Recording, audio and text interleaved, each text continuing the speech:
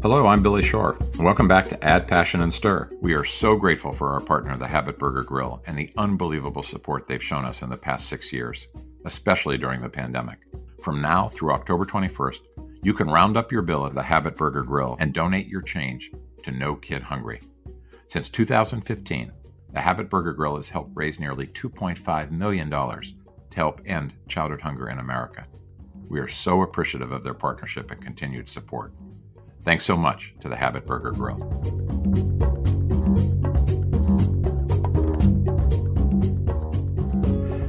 We very rarely have a guest on this show more than once, but today's guest, it's his second appearance. Shaun Cassidy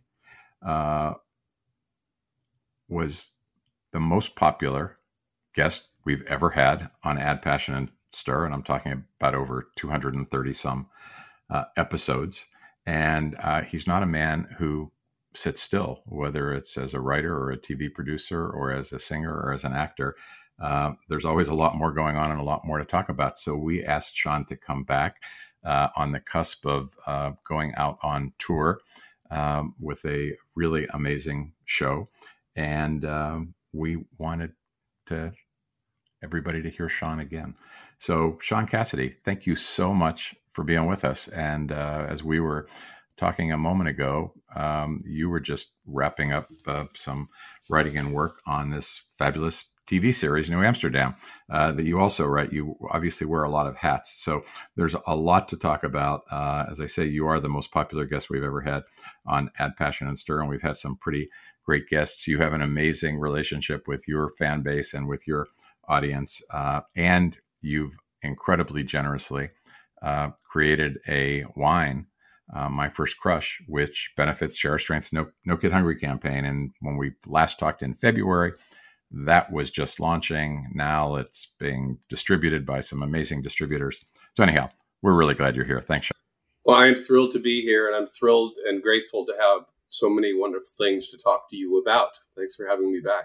Well, the first thing I want to talk about, because I'm so excited, and a number of us are going to get to see you, is you've got a tour launching that I think was out there and got interrupted by COVID. But the dates that I've seen online are not all sold out, fortunately, but a lot of them are sold out. Me and a lot of people, yeah, certainly. I mean, all gratefully, again, yeah. We talked about this before, but, I have a strange resume. My last real concert tour ended in 1980 when I was 20, 21. And I didn't think that would be the last live music tour I'd have in 4 decades. But I found other things that were passions for me, and I pursued them. And fortunately, many of them did well, and I enjoyed my run primarily as a writer-producer in television, but I found that I missed the connection with the audience that I'd enjoyed as a young man. And I also discovered that I had a story to tell, because storyteller is my prime job, and finding a melding of songs from my youth and the youth of a generation of people, and tying them to stories that actually have a contemporary resonance, and finding humor in them, and a great deal of emotion in the reconnection between the fan base and me because of our shared experience. It all sort of came together in this beautiful soup that timing is everything. I decided to launch in 2019, and I just did a small little handful of shows. Originally started at a tiny winery in the wine country of Santa Barbara, which is where I live. And then they were met with great success, and we excitedly plotted to go out and do like 40 shows last year. And then, of course, the pandemic hit and nobody was going anywhere. So these shows kind of got haphazardly moved, and it was tough to put together any kind of traditional tour, and we didn't know how many of the dates would last. And sure enough, many of them moved more than once. But it seems as though the forthcoming shows are going to be performed, and I will get to see an audience that I've missed for a long time. while we're making My First Crush wine and distributing most of it via the internet and now MS Walker, I ironically am playing a venue called City Winery, where yes, they serve wine, and who knows, they might even serve My First Crush. But this is where I'm going to be doing my live music and storytelling show. It's looking like the whole thing will be sold out, which is miraculous. And it also includes Seattle and New York and Boston and Connecticut, right? Seattle, I'm playing the 25th of September, and that's a big casino resort in Tulalip, and I'll have my full band there. And then on to Seneca, which is Niagara Falls, in December, in Alexandria, Virginia, December, Bensalem, Pennsylvania, Parks Casino, December, Ridgefield, Connecticut, New York City, Sony Hall, and closing in Boston at the City Winery, where I, again, will do a solo show, and I hope I see you, because you're not so far. That's where you will see me and my wife, Rosemary, and we can't wait. Well, speaking of kids in the show, one of the things I'm really curious about, Sean, how did you sit down and tell them you were going to do this? I don't think I did. I just started rehearsing it in the living room. And, we have a big piano in our living room. It's sort of a quasi-music room and a bunch of guitars hanging around. We got our son Rowan a drum set a couple years ago, which I've kind of taken back for band rehearsal. And then they just sort of came around and then their friends told them, your dad's like on YouTube. And there's like, lots of crazy old videos of me, in satin pants, jumping around stages, opening the Grammy Awards. I mean, this whole other life. And again, they all their life, they saw me, get up in the morning and go to an office as a writer. And then one day your dad goes, I think I'm going to do this. It's like, what? And then they come to casinos and see 2,500 people in the audience, like clapping and singing along with your songs and screaming. And these are adults. It's like, it's a mind bender, I think, for them. And it's fun for me to share it with them. It's fun for me to be doing at this point, because again, my relationship with my fans, and I use that word with quotes because I think of fans more like, when you're a fan of someone, you respect them for their character or their accomplishment. I mean, I'm a fan of Jane Goodall and her lifetime of dedication to the well-being of chimpanzees, but I've never crossed paths with Dr. Goodall in my life personally. I haven't shared a personal experience with her, but in the case of my audience, these are people I shared a seminal part of my life with, and now I'm sharing it with them again in sort of this mutual survivor story, or a 3-act love story, if you will. Boy meets girls and boys, boy loses girls and boys, and man gets them back, only to learn, much to his surprise, that maybe he never lost them at all. And that is unique. And it's an expanding story. Find your story is the theme of my show about, we all have to find our story. And when we're born, there's often a story that society or our family or our own crazy expectations have written for us, but it's not always the story we're meant to experience or later tell. We have to find our own road, our own story, and the satisfaction in doing that is profound. And my show's about that too. And it sounds like you're giving people almost the language they need to understand what probably deep down they were feeling anyhow, right? In terms of finding your story, you've kind of given it a vernacular that I think really helps people. I think it's universal. I don't think my experience is unique. It's unique in the little box it's in, but anybody that has a transformative experience at a young age, I think has to assess that and in many cases, as I did, kind of recover from it and try and put it in the proper perspective in your life. The awakening moment, because I deliberately didn't go on the road and didn't want to perform and didn't want to be out there. I'm more of an introvert. I was thinking of something that Elia Kazan once said, the great director, and I think about it all the time when I'm trying to write. He said, the more personal your story is, the more universal it is. And it's so true. Sometimes people think, well, if this is, why would anybody care about this? But if it's deeply personal, it's likely to be universal. And it sounds like that's what you're tapping into. No, that's an astonishing truth. It almost seems counterintuitive, but it's absolutely true. The more personal, the more open you are, the more vulnerable you are to the audience, the more relatable you are. Well, I wanted to ask you, and you mentioned this in some of your Facebook posts, at least one that I'd read about rehearsal and practicing, and you just said you're a better singer now than you were. Is it like getting back on a bicycle after 40 years? I mean, does it all just come back, or what was it like? It wasn't really like getting on a bicycle. I mean, I'd been on the stage a lot since pop music. I mean, I was on Broadway for a year and a half, and I did a lot of theater.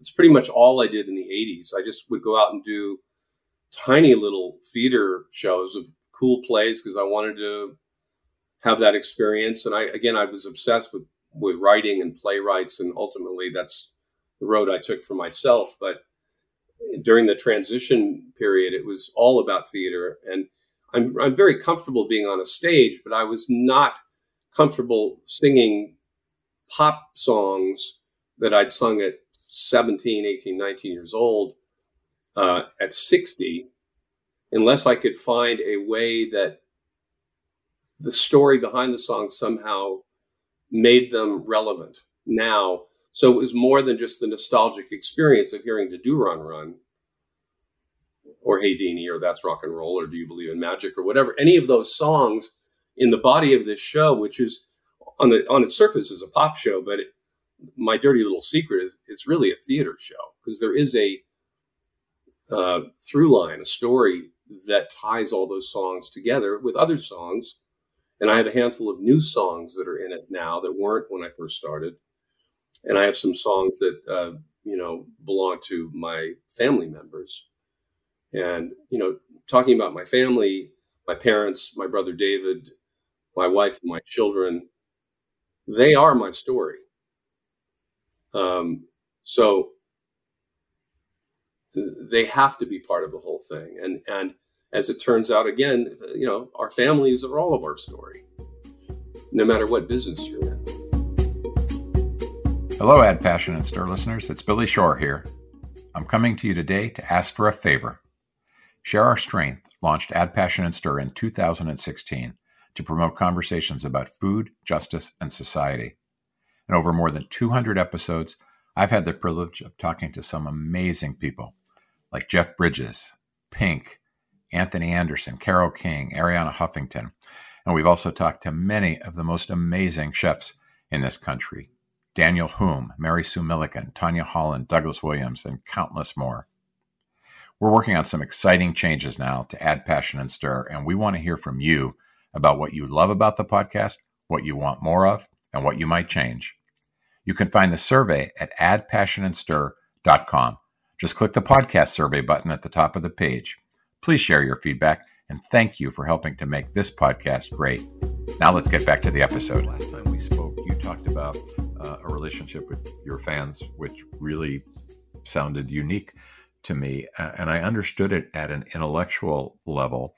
But then after our podcast was released and you generously put out a couple posts about it on Facebook, when I read the comments that people gave back to you after they'd listened to the podcast, what was so amazing to me was the tone of voice and the structure of the sentence, of the way they put their words together.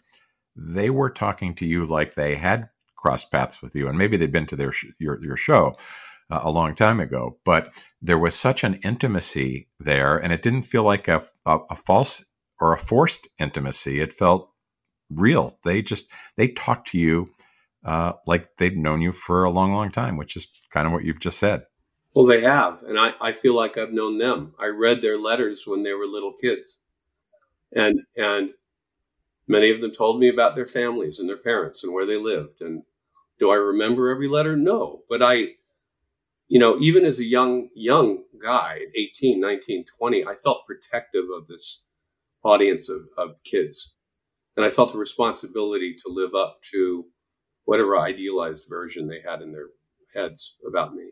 Music is what I started out doing. I mean, I wanted to be a singer and a performer and play music and acting too, but to a lesser extent. Music was the first thing. And I turned that off. I mean, I kept doing it at my house. So you could see me at the Christmas party, but in my living room. But you know, performing music live, no. And I was again very fortunate. I was able to cultivate a different skill in writing and producing television that allowed me to get great fulfillment as an artist. But as I say to all artists I come in contact with now, don't define yourself by the one thing that maybe you've got your first taste of success with. Creative people are creative people are creative people, and they often have talents in many different areas that they turn off because they feel they need to say, I am a this. And we are not a this. We're many things, all of us. It sounds like life is pretty good, and it should be, just given both your creativity and your generosity and how you find a way of turning things to the benefit of the others. I want to come back just for a moment to My First Crush wines, because when we first talked in February, that was kind of one of the reasons we talked. It was just on the cusp of being released, or at least I think that there was a Valentine's wine, the rosé, was being released. And since that time, it feels like it's just really taken off. I texted you a photo a couple of weeks ago of us sitting with a bottle of the rosé on the deck of our little cottage in Maine, where we've been riding out this COVID storm, and it was a perfect night, and the rosé made it even better. And now that MS Walker is releasing it on the East Coast, it feels like a lot of good things are happening. And people should know that $2 from every bottle, which is way more than most kind of cause-related marketing partnerships are able to yield. $2 a bottle goes directly to our No Kid Hungry campaign, which means we're getting into schools and making sure that kids have school breakfast and school lunch. And in the worst case, when the schools are closed because of the pandemic, we're using those funds to find alternative ways to get meals to kids in their homes. So it's been I just want to say, Sean, it continues to be a really big deal for us. And it wasn't something that we came to you and asked you to do. It was something that you thought up on your own and said, would this be useful, and would you want to be the beneficiary? And of course, we're thrilled that we are. But I just can't wait to see this continue to grow. Well, it is growing leaps and bounds, and MS Walker is a big part of that. And they generously, by the way, are giving $2 additional for every bottle they sell, which is miraculous. But beyond that, like, we're starting a wine club. And at all my shows, when the people, if they want to buy a T-shirt, they can, but they can also join the wine club. And that will be huge, I think, my hope. And since some of your shows are in a venue called City Winery, that sounds like a pretty good match. Yes, they are. Yeah. Yes, it's true. And Steve Clifton, I don't know how many people out there have heard of Brewer Clifton, but they're one of the world's best wines. And the Pinot Noir grape that is grown in the Santa Rita Hills of Santa Barbara County is sort of world renowned as the best of the best. And this is the wine we're making. So it's not just, yes, it's a charitable endeavor, but it's also an extraordinary wine. And I'm really proud of that. And it's been great working with him, and it's only going to grow and grow and grow. And the fact that it means kids are going to be less hungry than they were the day before this wine came out is huge to me. Well, I like almost all wines, but my wife Rosemary likes good wines, and she really loves your wines, and she's got a very discriminating palate. So I trust her that it's a really, really good wine. Let's talk a little bit about New Amsterdam. You talked about a 5-ring circus, and that's one of them. And I don't know many people that write TV shows and also have several other jobs, but you're going into season number 4, and we'll start filming soon. And you got through what sounded like some very difficult COVID protocols. I think they're probably still in place while you're filming now. But how are you feeling about season 4?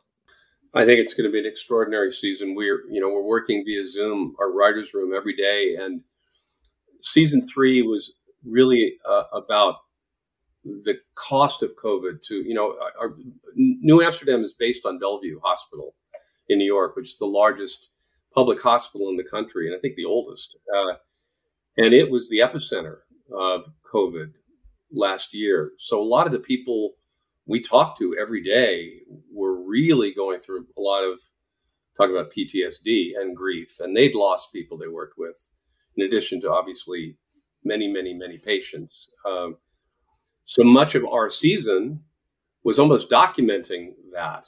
And suddenly this fictional hospital show that had been very successful in its first two seasons got, I think, a lot more socially conscious and was really reflecting the journey of the people in a real sense, and also helping the writers all of us deal with our own grief and processing and fear and trying to find a light at the end of this tunnel. And we did. And by the way, the light is reflected in season 4. Two of our leads on the show, our lead characters, had been kind of secretly falling in love for a number of seasons. And we weren't even writing to, I mean, we were writing to it eventually, but they just had massive chemistry. And the fans saw it and we saw it and said, well, I guess we got to write to this. And finally, that is paying off this year. And well, the first episode, written by David Schulner, who created the show, is called More Joy, which should tell you all you need to know about what our season is going to embrace.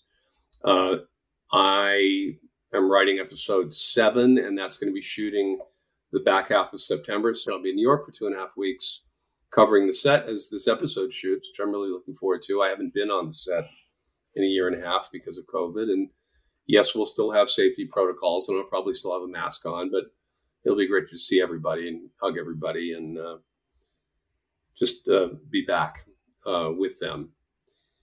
And then, you know, I'll come home and be with my family again, and then I'll be out on the road again in December. And yes, there might be a Christmas song or two added to the set, and that'll be fun. I've never sang a Christmas song. Okay.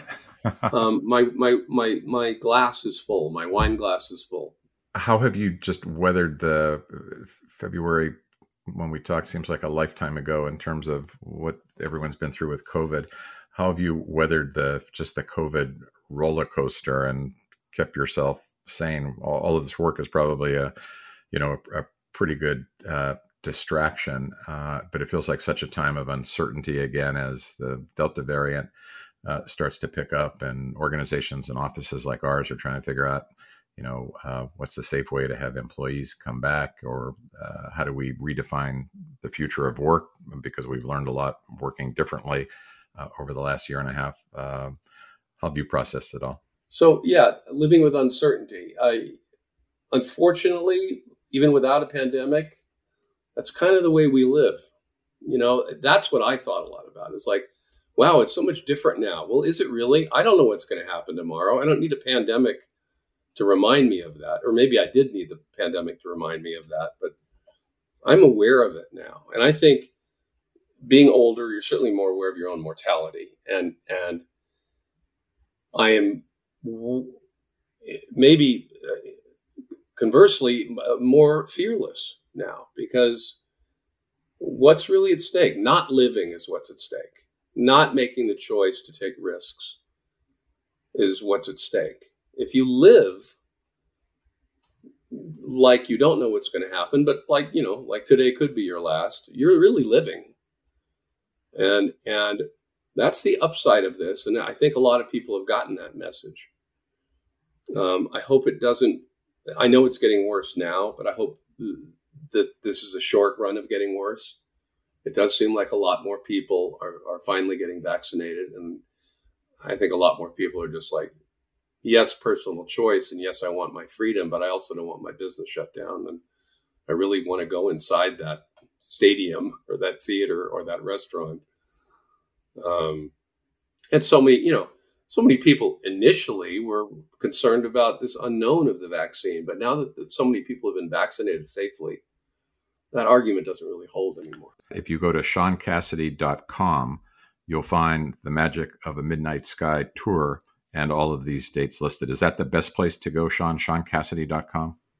It is. There are links to tickets there. And the Magic of a Midnight Sky, some people might remember, is a line from a song of mine written by Eric Carmen called Houdini. And as I say, the show is a composite of old and new. And I'm kind of astonished that not only are the kids of old coming as adults, but they're often bringing their children and family members, and there are these days as many men in the audience as there are women, which was a novelty for me back in the day.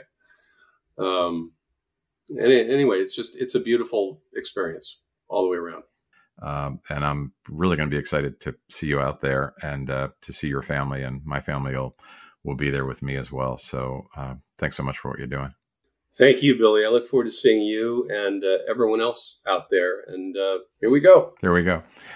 You've been listening to Add, Passion, and Stir with Sean Cassidy, writer of New Amsterdam, an amazing TV show, actor, producer, singer, and soon to be on tour once again with The Magic of the Midnight Sky. On behalf of our team at Share Our Strength in the No Kid Hungry campaign and our producer at District Productive, Paul Whittle, thanks so much for listening. I'm Billy Shore. You can find all of our previous episodes at shareourstrength.com/podcasts, and you can rate us and rank us and share them with your friends. Thanks so much for listening. I'm Billy Shore.